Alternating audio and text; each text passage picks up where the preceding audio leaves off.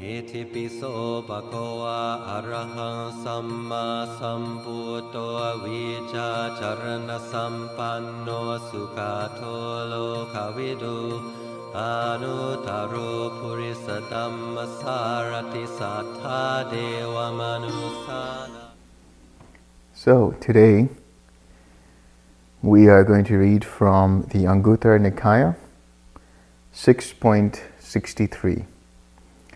This is the Nibhedika Sutta, or the penetrative discourse. Bhikkhus, I will teach you a penetrative exposition of the Dhamma. Listen and attend closely, I will speak. Yes, Bhante, those bhikkhus replied. The Blessed One said this, and what, bhikkhus, is that penetrative exposition of the Dhamma? Sensual pleasures should be understood. The source and origin of sensual pleasures should be understood. The diversity of sensual pleasures should be understood. The result of sensual pleasures should be understood. The cessation of sensual pleasures should be understood. The way leading to the cessation of sensual pleasures should be understood. Feelings should be understood. The source and origin of feelings should be understood. The diversity of feelings should be understood. The result of feelings should be understood. The cessation of feelings should be understood. The way leading to the cessation of feelings should be understood. Perceptions should be understood. The source and origin of perceptions should be understood. The diversity of perceptions should be understood.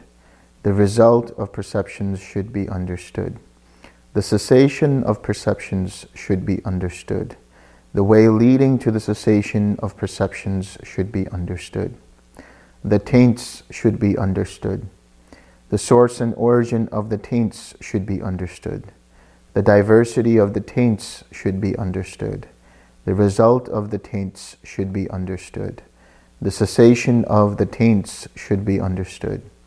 The way leading to the cessation of the taints should be understood. Karma should be understood. The source and origin of karma should be understood. The diversity of karma should be understood. The result of karma should be understood. The cessation of karma should be understood. The way leading to the cessation of karma should be understood. Suffering should be understood. The source and origin of suffering should be understood. The diversity of suffering should be understood. The result of suffering should be understood. The cessation of suffering should be understood. The way leading to the cessation of suffering should be understood. When it was said, sensual pleasures should be understood, the source and origin of sensual pleasures should be understood. The diversity of sensual pleasures should be understood. The result of sensual pleasure should be understood. The cessation of sensual pleasure should be understood. The way leading to the cessation of sensual pleasure should be understood. For what reason was this said? There are, bhikkhus, these 5 objects of sensual pleasures, forms cognizable by the eye that are wished for, desired, agreeable, pleasing, connected with sensual pleasure, tantalizing, sounds cognizable by the ear, odors cognizable by the nose, taste cognizable by the tongue, tactile objects cognizable by the body that are wished for, desired, agreeable, pleasing, connected with sensual pleasure, tantalizing. However, these are not sensual pleasures. In the Noble One's discipline, these are called objects of sensual pleasure. A person's sensual pleasure is lustful intention.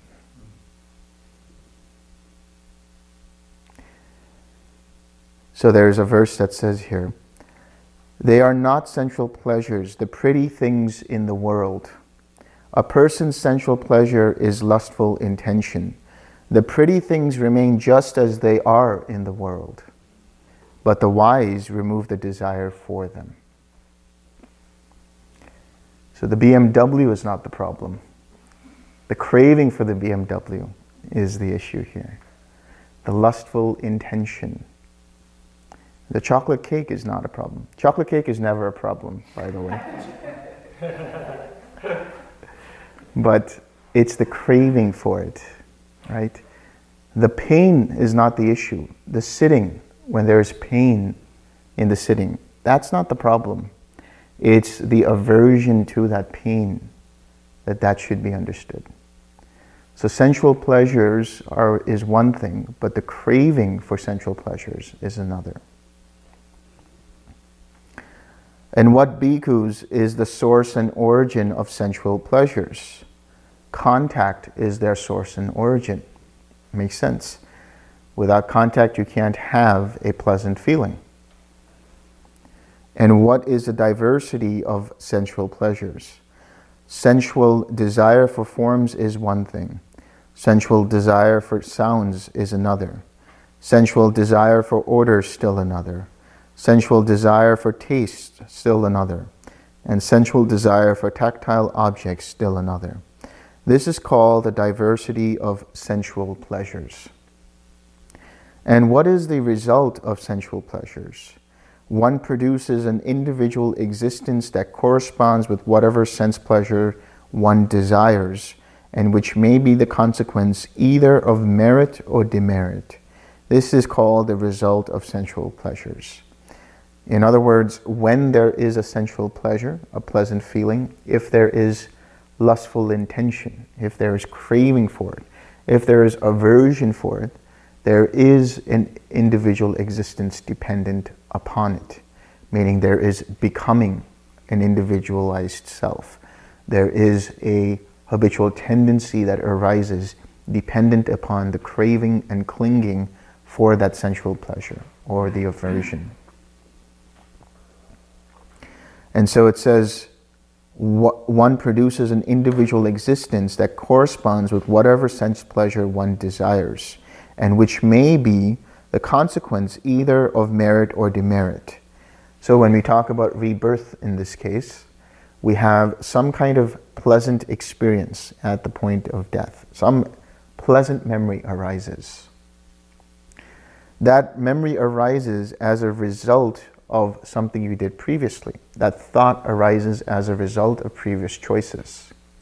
That's why if a mindset is always wholesome, inclines always to the wholesome, then the choices that mind makes will tend and incline towards the wholesome.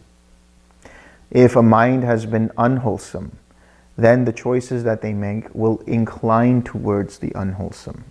That is to say, the automatic conditioning will arise dependent on previous choices that they've made in the past. So at rebirth, when there arises a pleasant memory or an unpleasant memory, if there is craving or aversion for that, and if it is strong there, that can give rise to certain formations, that can give rise to a new consciousness that takes rebirth in a new Namarupa that is dependent upon those formations, dependent upon that pleasant, unpleasant experience. That is the new existence that arises. On the micro level, on the day-to-day level, when there's a sensual experience, when there's a pleasant experience, the mind will see that and want that. And then the mind can obsess over it, right? And there is an individual existence wrapped around the wanting of that, wrapped around the grasping for that. And then from there is birth of action, there's birth of reaction. Now, there was a question that arose in the interviews, which was, what about one who is a noble one who attains? What happens when they take rebirth? That is to say, a Sotapanna or a Sakadagami, because they'll still take rebirth in one of the sensual realms, whether it's the human plane or one of the six sensual heavens. For them, their mind inclines towards that which is wholesome already. That is to say that they have completely cut off any possibility or potential for existence in a lower realm, any existence in an animal realm, in a hungry ghost realm, or in a hellish realm. So because of the purity of right view that's there in their mind, what will arise will be wholesome inclinations, almost automatically. So when they pass on, whatever will arise will be some wholesome thought, some wholesome memory. And then that will give rise to the craving for that, or the identification with that.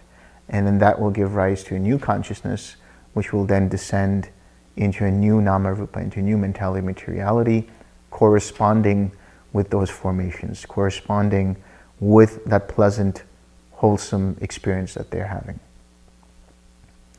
So for the Sotapanna and the Sakadagami, they are not going to go into any of the lower realms. Anything that arises will incline automatically to the wholesome. And what is the cessation of sensual pleasure? What is the cessation of sensual pleasures? With the cessation of contact, there is the cessation of sensual pleasures. So sensual pleasure, that is a pleasant experience, arises as a feeling dependent upon contact. When contact ceases, so does that sensual pleasure.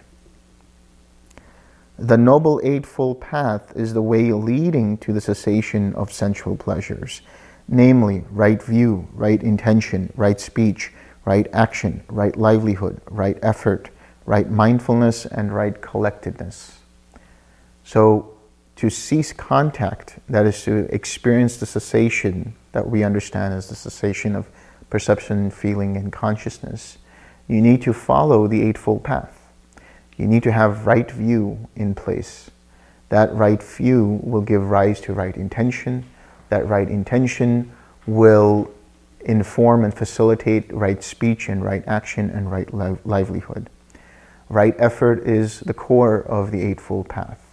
Right mindfulness is being able to attend or pay attention or observe how mind's attention moves from one object to the other. Right collectedness is being with samatha and vipassana yoked together. Right? That is where it gives rise, that is serenity and insight give rise or allow the conditions to be there for the cessation of perception, feeling, and consciousness to happen. Which means that is the cessation of contact as well. With the cessation of contact, there is the cessation of feeling and perception and consciousness.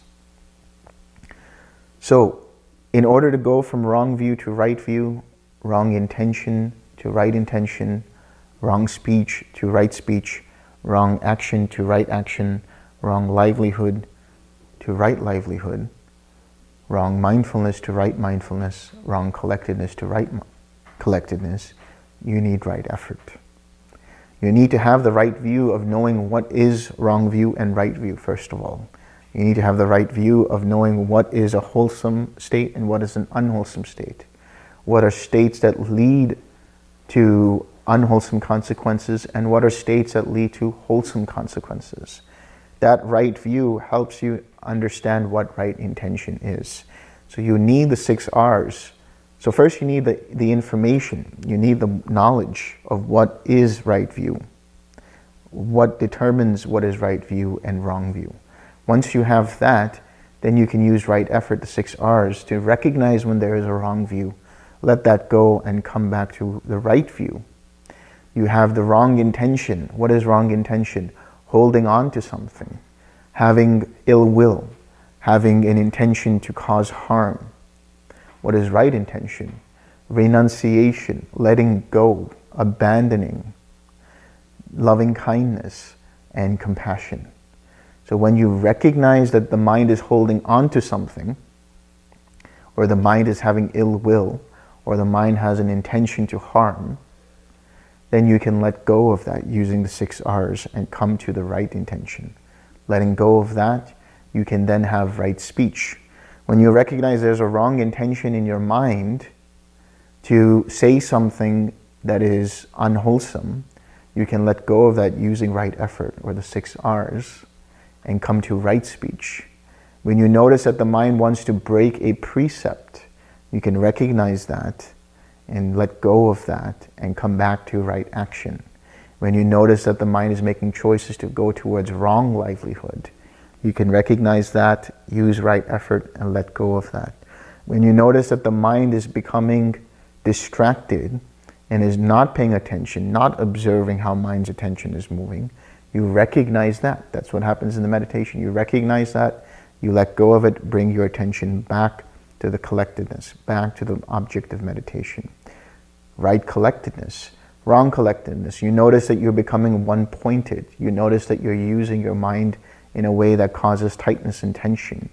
You can recognize that, you can let go of that, use the 6 R's, and come back to a softer mind in right collectedness. When bhikkhus, a noble disciple, when he says a noble disciple, he's talking about one who is at least a stream enterer. A noble one is one who has become a stream enterer or above. Thus understands sensual pleasures, the source and origin of sensual pleasures, the diversity of sensual pleasures, the result of sensual pleasures, the cessation of sensual pleasures, and the way leading to the cessation of sensual pleasures. He understands this penetrative spiritual life to be the cessation of sensual pleasures. So it's the cessation of what? Not the sensual pleasures in terms of the pleasant feeling or the unpleasant feeling. It's the cessation of craving or aversion or identification with those experiences. When it was said, sensual pleasure should be understood, and so on, it is because of this that this was said. When it was said, feeling should be understood, and so on, and the way leading to the cessation of feeling should be understood, for what reason was this said? There are bhikkhus, these 3 feelings, pleasant feeling, painful feeling, and neither painful nor pleasant feeling. These are the 3 basic tones of feeling: pleasant, unpleasant, neither pleasant nor unpleasant. And what is the source and origin of feelings? What gives rise to feeling? Contact. Contact is their source and origin. And what is the diversity of feeling? There is worldly pleasant feeling, there is spiritual pleasant feeling. There is worldly painful feeling, there is spiritual painful feeling. There is worldly neither painful nor pleasant feeling, there is spiritual neither painful nor pleasant feeling. This is called the diversity of feelings. We talked about the 108 different categories of feelings, all stemming from pleasant, painful, or neither pleasant nor painful. So what is a worldly pleasant feeling? A worldly pleasant feeling has to do with a mind that is rooted in craving, rooted in attachment to sensual experiences. What is a spiritual pleasant feeling? Jhana, factors of the jhana or jhana. There is worldly painful feeling. So worldly painful feeling would be a feeling that you experience when you have aversion towards something. But what is a spiritual painful feeling? Meditation pain.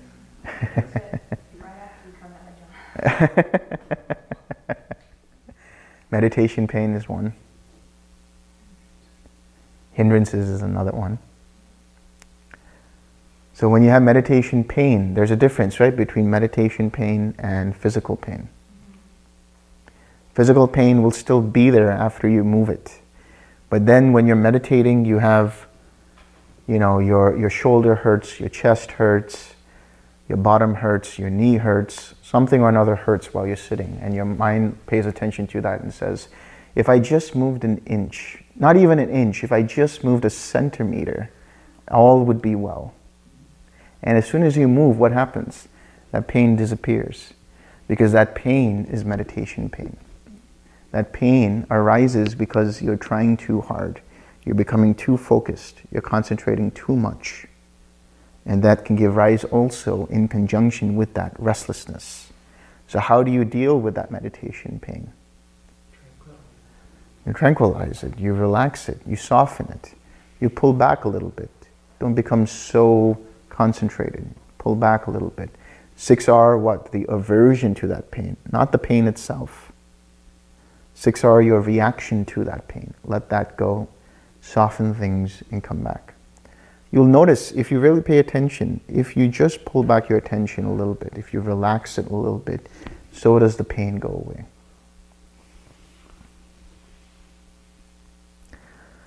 There is worldly, neither painful nor pleasant feeling. What would this be? Neither painful nor pleasant feeling. Indifference. I'll explain. There is spiritual, neither painful nor pleasant feeling. This is equanimity. So there is equanimity and there is indifference. Equanimity is what? Yes, good answer.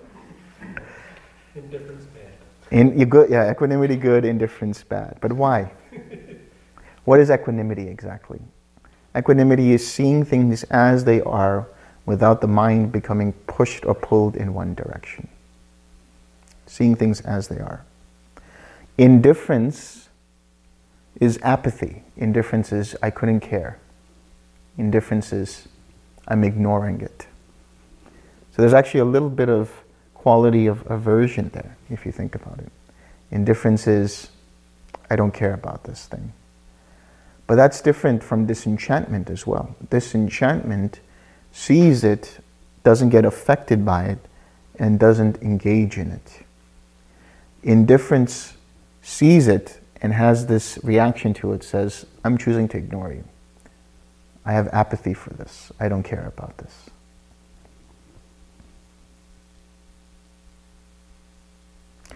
This is called the diversity of feelings.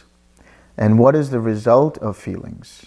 One produces an individual existence that corresponds with whatever feelings one experiences, and which may be the consequence either of merit or demerit. So let's split that up a little bit. Which may be the consequence either of merit or demerit, which means feeling is old karma, right? We talk about old karma is that which you inherit as a cascading of different choices that lead to the present moment which you're experiencing. Everything from formations, down to consciousness, down to mentality, materiality, down to the six sense bases, down to contact, down to feeling and perception. This is all old karma, to be experienced dependent upon past good choices or past bad choices, past wholesome inclinations or past unwholesome inclinations. This gives rise to a pleasant feeling or an unpleasant feeling, or a neutral feeling. Whatever that kind of feeling is, it is a result of previous choices. It arises dependent upon contact. It's through the mechanics of contact that feeling can arise, that you can have an experience. Once you have an experience, how do you choose to deal with it? If you choose to have craving for it, if you choose to have aversion against it, if you choose to identify with that experience, that will give rise to further clinging.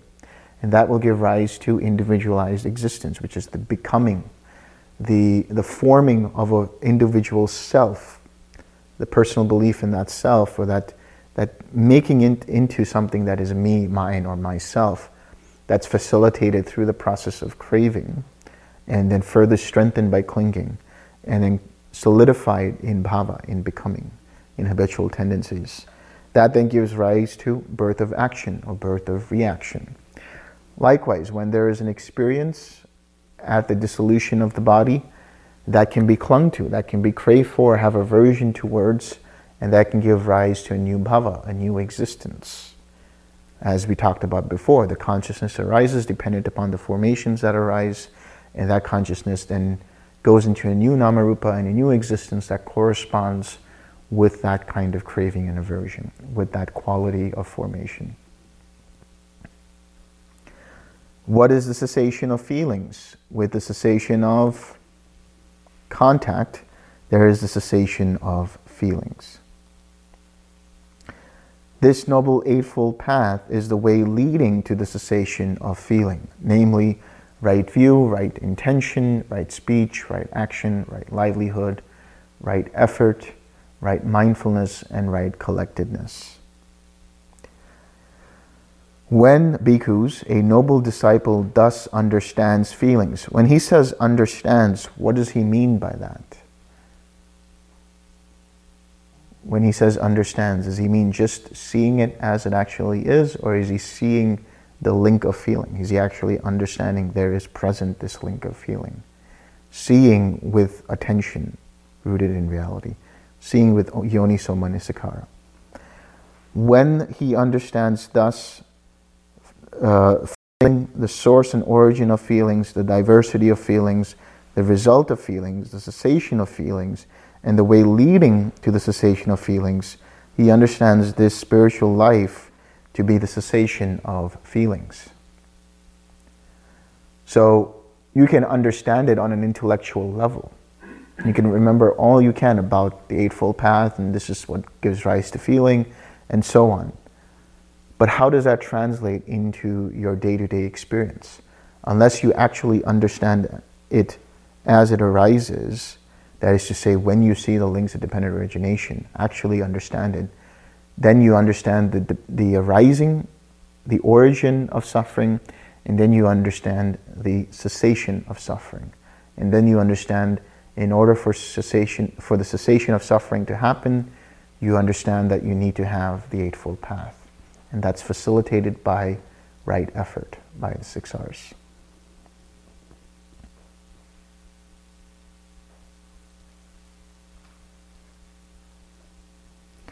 So when it was said feelings should be understood and so on, it is because of this that this was said. When it was said perceptions should be understood and so on, for what reason was this said? There are bhikkhus, these 6 perceptions, perception of form, perception of sounds, perception of odors, perception of tastes, perception of tactile objects, perception of mental phenomena. What is perception? Right, it's the interpretation of what is arising in the form of an experience. Whatever you are experiencing, whatever you are feeling, is that experience. But how you label it, how you recognize it, recognize what it is, that is the perception. So perception is rooted in memory. When you know something as something, whether this is the color red, or this is the color blue, or this is green, or this is orange, or that's hot and this is cold, and so on, that is perception. You learn about it when you first experience it, and then it is there in your memory. And then when it arises again, your memory arises of what that is, and you perceive that experience.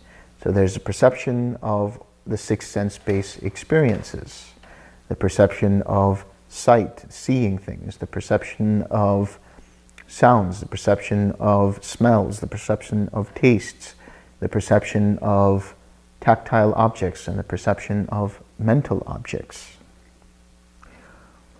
What is the diversity? And what is the source and origin of perceptions? Anyone want to guess what would be the origin of perception?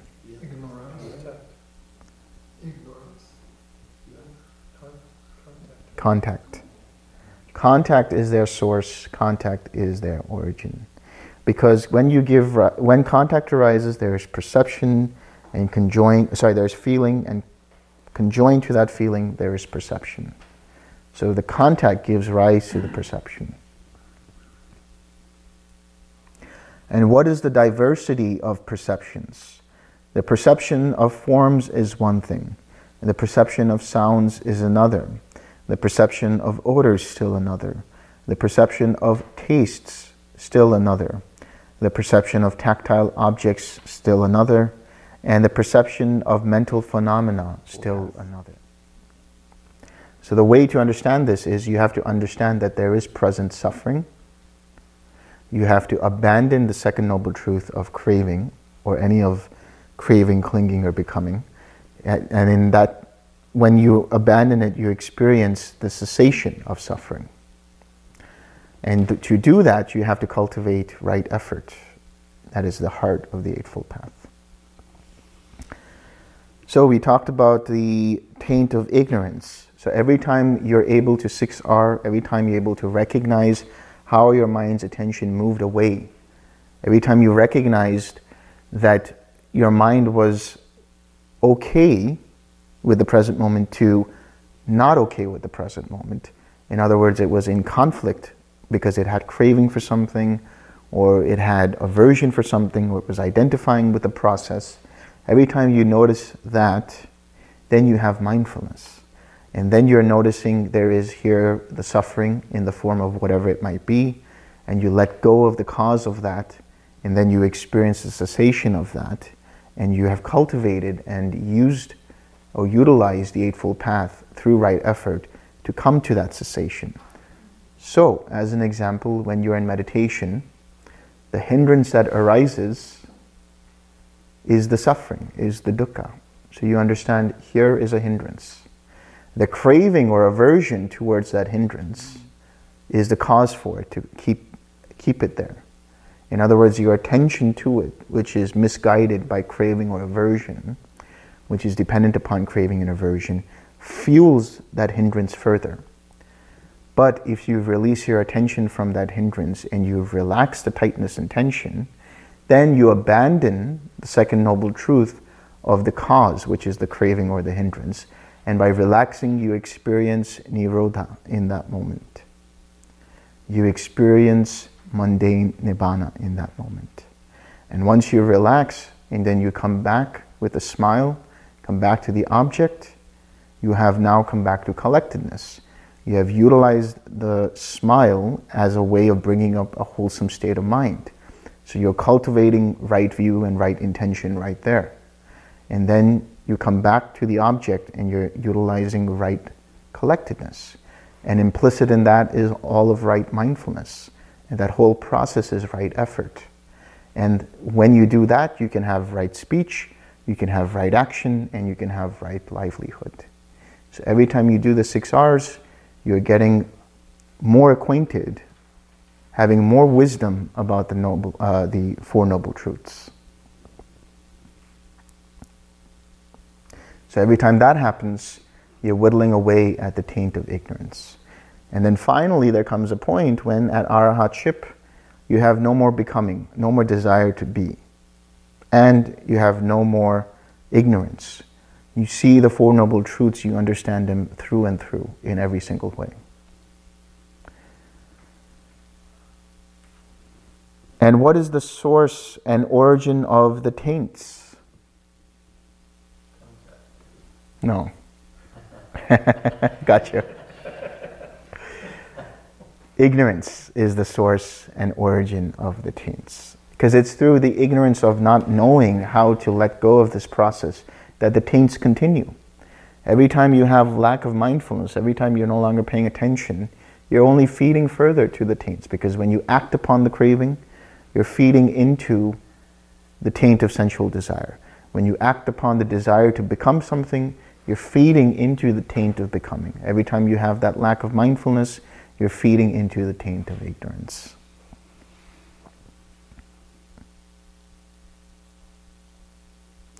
And what is the diversity of the taints? There are taints leading to hell. There are taints leading to the animal realm. There are taints leading to the realm of afflicted spirits. There are taints leading to the human world. There are taints leading to the Deva world. This is called the diversity of taints. So the asavas are the mechanics for rebirth. They are the starting point in one arising of dependent origination, and can give rise to the rebirth in one of these different realms. Why? Because when you have the taint of sensual desire, it keeps you locked into one of these sensual realms. Whether it's an animal realm, whether it's a hungry ghost realm, whether it's a hell realm, whether it's an earth realm, whether it is a Deva realm. So this, along with the taint of becoming, along with the taint of ignorance, can give rise to an experience in a realm of one of these 6 sensuous heavens, or one of these 3 lower realms, or one of the human realms. Now, there can be the deactivation and eradication of the taint for sensual desire. But the taint for becoming will still give rise to an experience or rebirth in a Brahmaloka, or an experience or rebirth in a formless realm. So in order for you to eradicate rebirth altogether, you have to let go of the taint of becoming and the taint of ignorance. And what is the result of the taints? One immersed in ignorance produces a corresponding individual existence, which may be the consequence either of merit or demerit. This is called the result of the taints. So one immersed in ignorance, meaning one who doesn't know the Four Noble Truths. So there are 3 levels of ignorance, you could say. There is the level of ignorance in relation to never having known about the Four Noble Truths, meaning never being introduced to the Four Noble Truths. Then there is the level of ignorance where you do know about the Four Noble Truths, but you don't apply the effort to let go of the ignorance. And then finally, there is the ignorance in relation to the ignorance that gives rise to the rest of the series of dependent origination. So, in other words, not knowing about the Four Noble Truths has 2 levels. There is the not knowing in terms of never being introduced to it, and then there is the not knowing in terms of non-application of the processes that eradicate ignorance. Once ignorance goes away, then there is only wisdom, then there is only right view. Then that means that there is no more craving, no more conceit, no more wrong view, which won't give rise to any rebirth, which means for a liberated mind, the only links that are functional are formations, consciousness, mentality, materiality, the 6 sense bases, contact, and feeling. There won't be any ignorance, there won't be any craving, there won't be any clinging, there won't be any becoming, there won't be any birth of reaction that causes further new karma and further suffering. So there will be suffering.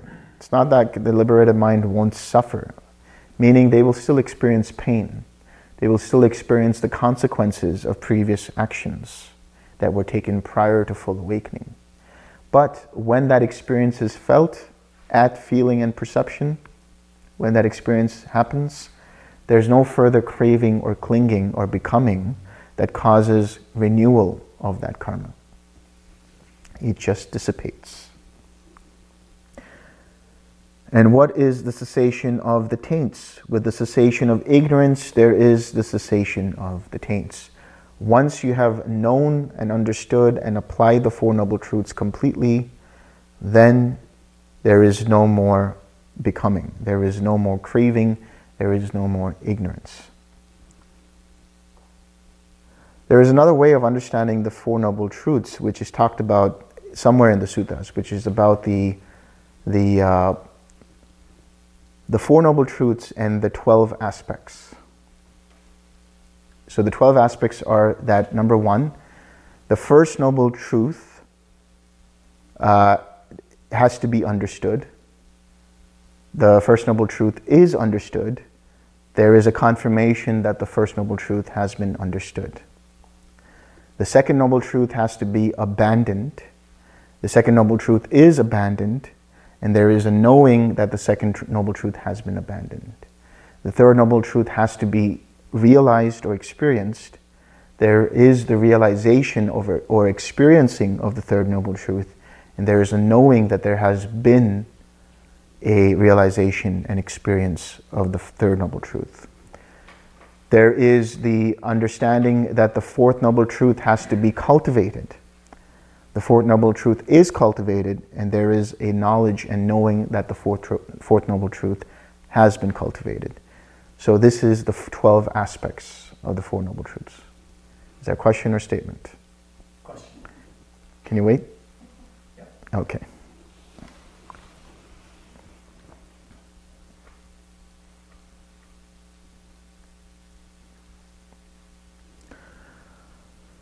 So this Noble Eightfold Path is the way leading to the cessation of the taints.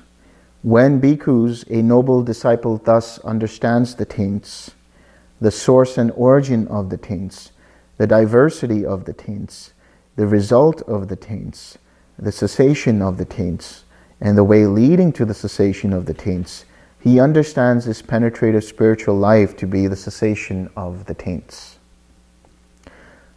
When it was said the taints should be understood and so on, it is because of this that this was said. When it was said karma should be understood and so on, for what reason was it said? It is volition, it is intention, bhikkhus, that I call karma. For having willed, one acts by body, speech, or mind. This is very important to understand. Because the Jain understanding is that any action, intentional or unintentional, is something that one has to suffer the consequences of.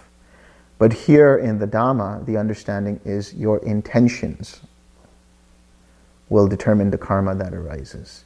In other words, there is an intention to harm that gives rise to a mental feeling that I want to harm this person, that gives rise to a verbal action, which is you're saying something to harm that person, or there's a bodily deed, a bodily action where you actually harm that person. So karma is intention. Karma starts from intention, always. What is the source and origin of karma?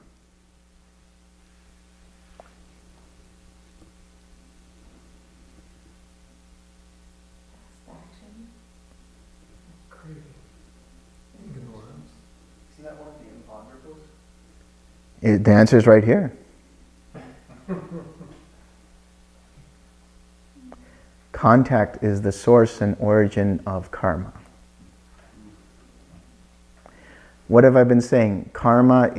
Old karma is everything that is experienced and felt. How do you experience and feel? Through contact. So when contact arises, what happens? This is where it gets really interesting. Like I said yesterday, contact arises. There is a feedback loop to formations, which then give rise to certain intentions, and which give rise to how feeling arises and what happens to that feeling, how you perceive that feeling. That's why I said contact is the key. Contact gives rise to feeling, to perception, to intention, to karma, to consciousness. Contact is the key right there. So the source and origin of karma, that is old karma, is facilitated through contact. Then that gives rise to Vedana, that gives rise to an experience. Now, how you choose to deal with that is new karma. Do you choose to crave for it? Do you choose to cling to it? Do you choose to become it? Do you identify with it, which gives rise to rebirth of new karma and further suffering? Or do you choose to see it as it actually is, that this is not me, not mine, not myself. You don't take it personally, and you allow it to be experienced without your reaction to it. Non-reactivity is the key to letting go of all karma. Or I should say, non-reactivity and response rooted in wisdom. What is the response rooted in wisdom? It's having loving kindness, it's having compassion, it's having joy, it's having equanimity. So when you guys are doing these Brahma Viharas, what you're actually doing is you're cultivating the ability to see any karma that arises, and when it makes contact with you, when you have loving kindness, that karma seems just like this. What seemed like a huge thing is now become this little thing. So now, because it's become a little thing, what could have affected you negatively? If somebody said a harsh word to you, somebody abused you, if you didn't have loving kindness there, the reaction would have been to abuse them back, to say something in return. But if you have loving kindness, if you have compassion, You see the suffering that that person has, and you don't react to them. Instead, you choose to de-escalate the situation. So the karma, the old karma that arose, was the harsh speech that was given to you. By you continuing to have aversion to it and acting with harsh speech in kind, what's happening? Now that guy says something else that's harsher. Then you say something else that's harsher. And then he says something that's even harsher. And then you say something that's harsher. And then he punches you. That's even worse. And then that gets into further, accumulation of karma. But if you have loving kindness, if you have compassion, if you have joy, if you have equanimity, if you have wisdom, then whatever they say to you, you see it as empty. Why? When you have wisdom, you see that this is just vibration, this is just sound. When you have compassion, you see this person as suffering. They're saying it because they're suffering. So when you do it in that way, when you understand in that way, then any feeling that arises in the form of that old karma, that harsh speech, you don't take personally and you don't react to it, but instead you let go of it and you try to calm them down, right? You try to de-escalate the situation. Now you have let go of that old karma and no new karma arises. And what is the diversity of karma? There is karma to be experienced in hell. There is karma to be experienced in the animal realm.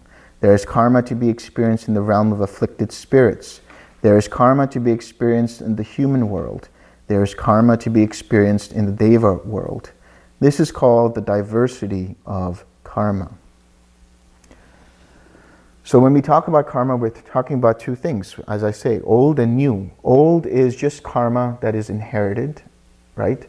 Old is what is known as, the technical term is vipaka, the fruit of that karma, the fruit of that seed. The way to look at karma is like different seeds, right? Now I'm going to borrow what Venerable Virochini was telling me the other day. U Pandita was telling her this, which is, how do you explain karma very simply? And he says, you plant a banana seed and there's a banana tree. You plant an apple seed and there's an apple tree, which means whatever your intentions are, there will arise certain karma because of that. But that is in control of, you're in control of the seed in terms of your intentions and choices in every given moment. What you're not in control of, how much water that seed has, how much sunshine that seed has, how much nutrition in the soil that seed has. That's dependent upon external circumstances. This is where we were talking about the Sivaka Sutta, which I'll bring up later, where there are other things which you cannot comprehend in relation to karma, in relation to your own intentions. All you can do is deal with the present moment. If someone were to be able to tell you your whole karmic background, what use is that if you can't deal with it in the present moment? If someone were to tell you that this is the consequence, it's better that you know it yourself by understanding, if I did it this way, then this would have negative consequences. If I did it this way, this would have wholesome consequences.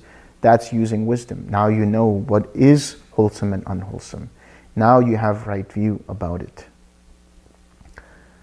So karma, if there is an intention to be hurtful and harsh, they can give rise to a state that is hellish, a state that can be animalistic, a state that can be afflicted. And so there can be existence in that particular kind of realm. Or there can be a psychological state that is hellish, torturous, a psychological state that is animalistic, or a psychological state that is afflicted, like a hungry ghost. Likewise, if you're generous and so on, you could be born in the Deva realm, or you have a Deva mentality.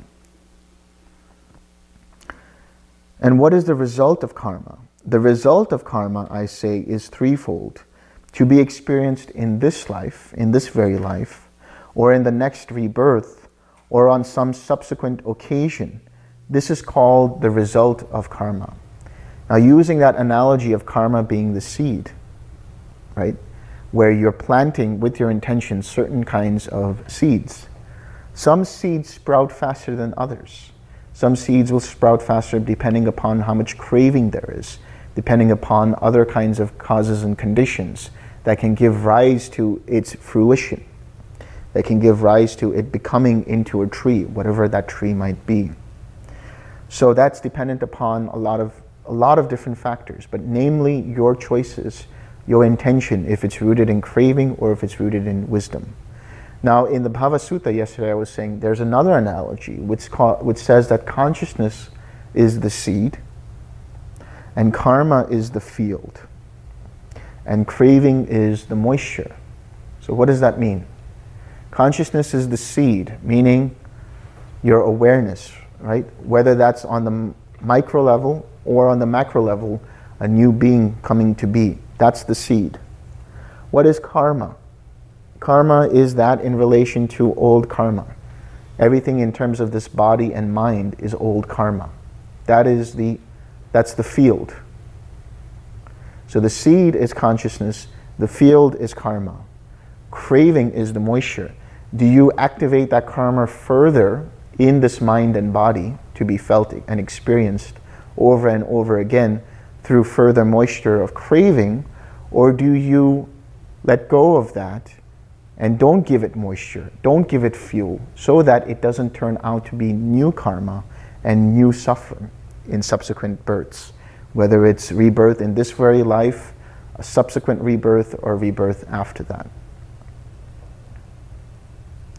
And what bhikkhus is the cessation of karma?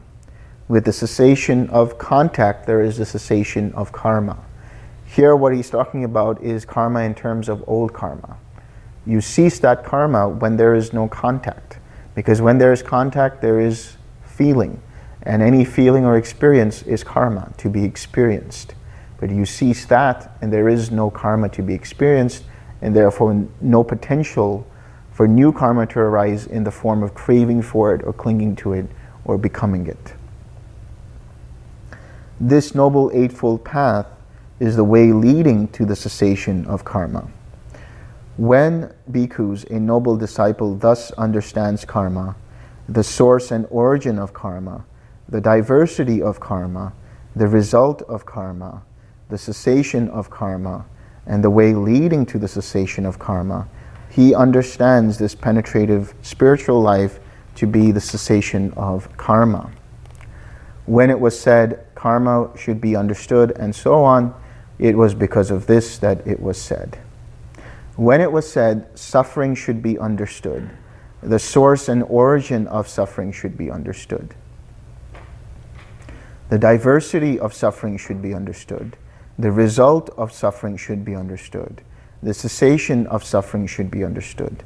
The way leading to the cessation of suffering should be understood. For what reason was this said?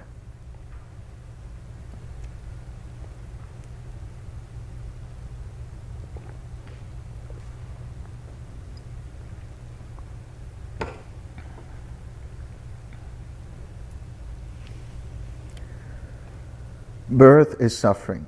Old age is suffering. Illness is suffering. Death is suffering. Sorrow, lamentation, pain, dejection, and anguish are suffering. Not to get what one wants is suffering. In brief, the five aggregates affected by craving and clinging are suffering. There are these three types of suffering. What three? There is the suffering of suffering, that is dukkha dukkha, the suffering of change, which is viparinama dukkha, and the suffering in existence, that is sankhara dukkha, the pervasive suffering. So birth, old age, illness, death, sorrow, lamentation, pain, dejection, and anguish all come under the category of dukkha dukkha. That's the suffering that's well known. Right? Then there is not to get what one wants, or getting what one doesn't want is another kind of suffering.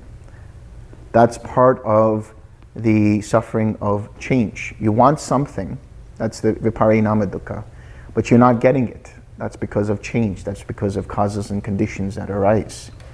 You're on your way to your flight to go on vacation, and now that flight is cancelled. That's the dukkha of change. That's the suffering of change. When it was very cold and you went for a hot shower, it was very pleasant. suddenly it became icy cold. That is viparinama dukkha. That is the suffering of change. The inherent suffering is the suffering in relation to identifying with one or more of the 5 aggregates, which leads to craving and clinging. That is sankhara dukkha. So identifying, taking things personal gives rise to that suffering. It's not that the 5 aggregates themselves are suffering. That's not what it's saying. It's saying they are affected by craving and clinging, which means when you take them personally, when you say this form, this feeling, this perception, this formation, this consciousness is me, mine, or myself in one way or the other, and you identify with it, then it is a cause for suffering. And what is the source and origin of suffering? Don't say contact. Craving is the source of suffering. That's the second noble truth. But craving is the shorthand for basically all of dependent origination. Dependent origination is the elaboration of craving, of the second noble truth. So that includes ignorance, that includes wrong views, that includes conceit, that includes craving. And what is the diversity of suffering? There is extreme suffering. There is slight suffering. There is suffering that fades away slowly. There is suffering that fades away quickly. This is called the diversity of suffering. And what is the result of suffering? Here, someone overcome by suffering, with the mind obsessed by it, sorrows, languishes, and laments. He weeps, beating his breast, and becomes confused.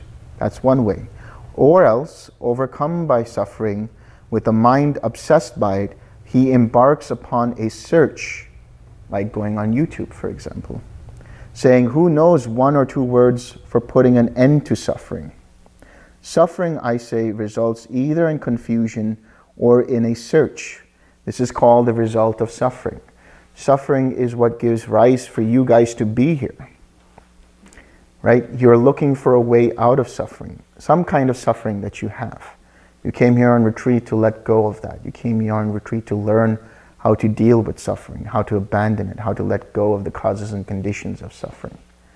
Some people did a Google search. Some people went on YouTube, like I said, found out about TWIM, decided to do an online retreat or decided to do a physical retreat. And now you're learning a way leading out of suffering. And what is the cessation of suffering? With the cessation of craving, there is the cessation of suffering. This Noble Eightfold Path is the way leading to the cessation of suffering. When bhikkhus, a noble disciple, thus understands suffering, the source and origin of suffering, the diversity of suffering, the result of suffering, the cessation of suffering, and the way leading to the cessation of suffering, he understands this penetrative spiritual life to be the cessation of suffering. When it was said, suffering should be understood and so on, it is because of this that this was said. This, bhikkhus, is that penetrative exposition of the Dhamma.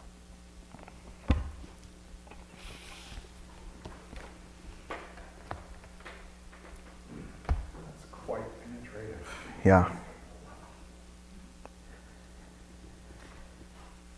So I don't know if you want to take questions now, because I want to go through another sutta just very briefly. Should we take questions first, or? Oh, let's go to the sutta. Yeah. It's very short. Just to give more clarity on karma, basically.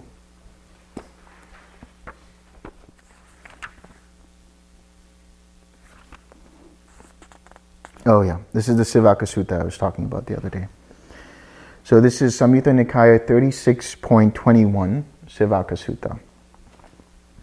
On one occasion, the Blessed One was dwelling at Rajagaha at the bamboo grove, the squirrel sanctuary. Then the wanderer Molya Sivaka approached the Blessed One and exchanged greetings with him. When they had concluded their greetings and cordial talk, he sat down to one side and said to the Blessed One, Master Gautama, there are some ascetics and Brahmins who hold such a view and doctrine as this: whatever a person experiences, whether it be pleasant or painful or neither painful nor pleasant, all that is caused by what was done in the past. What does Master Gautama say about this? Some feelings, Sivaka, arise here originating from bile disorders. Some feelings arise here originating from bile disorders, one can know for oneself, and that is considered to be true in the world. Now, when those ascetics and Brahmins hold such a doctrine and view as this, whatever a person experiences, whether it be pleasant or painful or neither painful nor pleasant, all that is caused by what was done in the past. They overshoot what one knows by oneself, and they overshoot what is considered to be true in the world. Therefore, I say that this is wrong on the part of those ascetics and Brahmins. Some feelings, Sivaka, arise here originating from phlegm disorders, originating from wind disorders, originating from an imbalance of the three, or produced by a change of climate, produced by careless behavior, caused by assault, produced as a result of karma. That some feelings arise here originating from phlegm disorders, originating from wind disorders, originating from an imbalance of the three, produced by a change of climate, produced by careless behavior, caused by assault, or produced as a result of karma, one can know for oneself, and that is considered to be true in the world. Now, when those ascetics and Brahmins hold such a doctrine in view as this, whatever a person experiences, whether it be pleasant or painful, or neither painful nor pleasant, all that is caused by what was done in the past. They overshoot what one knows by oneself, and they overshoot what is considered to be true in the world. Therefore, I say that this is wrong on the part of those ascetics and Brahmins. When this was said, the wanderer Molya Sivaka said to the Blessed One, "Magnificent Master Gautama, magnificent Master Gautama. From today, let Master Gautama remember me as a lay follower who has gone for refuge for life." So it says, and there's a verse here, bile, phlegm, and also wind. So this is just the three humors, right? This is in Ayurveda, that's the pitta, the kapha, and the vata. These are different kinds of humors in the body. This is one way they understood medicine. Or the imbalance of those. And climate too, the change of climate. Carelessness, accidents, or assault, with karma result as the eighth. So this is what he talks about. So what he's saying is, yes, the only way you can understand karma is in terms of what you can understand here and now. It can be produced as a result of certain disorders in the body. It can be produced as a result of an imbalance in the body, as a result of climate, as a result of change in the environment, as a result of, accidents, and as a result of somebody attacking you. Let's say somebody attacked you unprovoked. Now you can say that was my karma. You can tell that person who was attacked, hey, that arose because that was your karma. How is that helpful for them in that moment? Right? So the idea of karma is so pervasive that the best way to understand karma is what is arising in the present moment, here and now, to be understood as it actually is. And dealing with it using wisdom, using the Eightfold Path.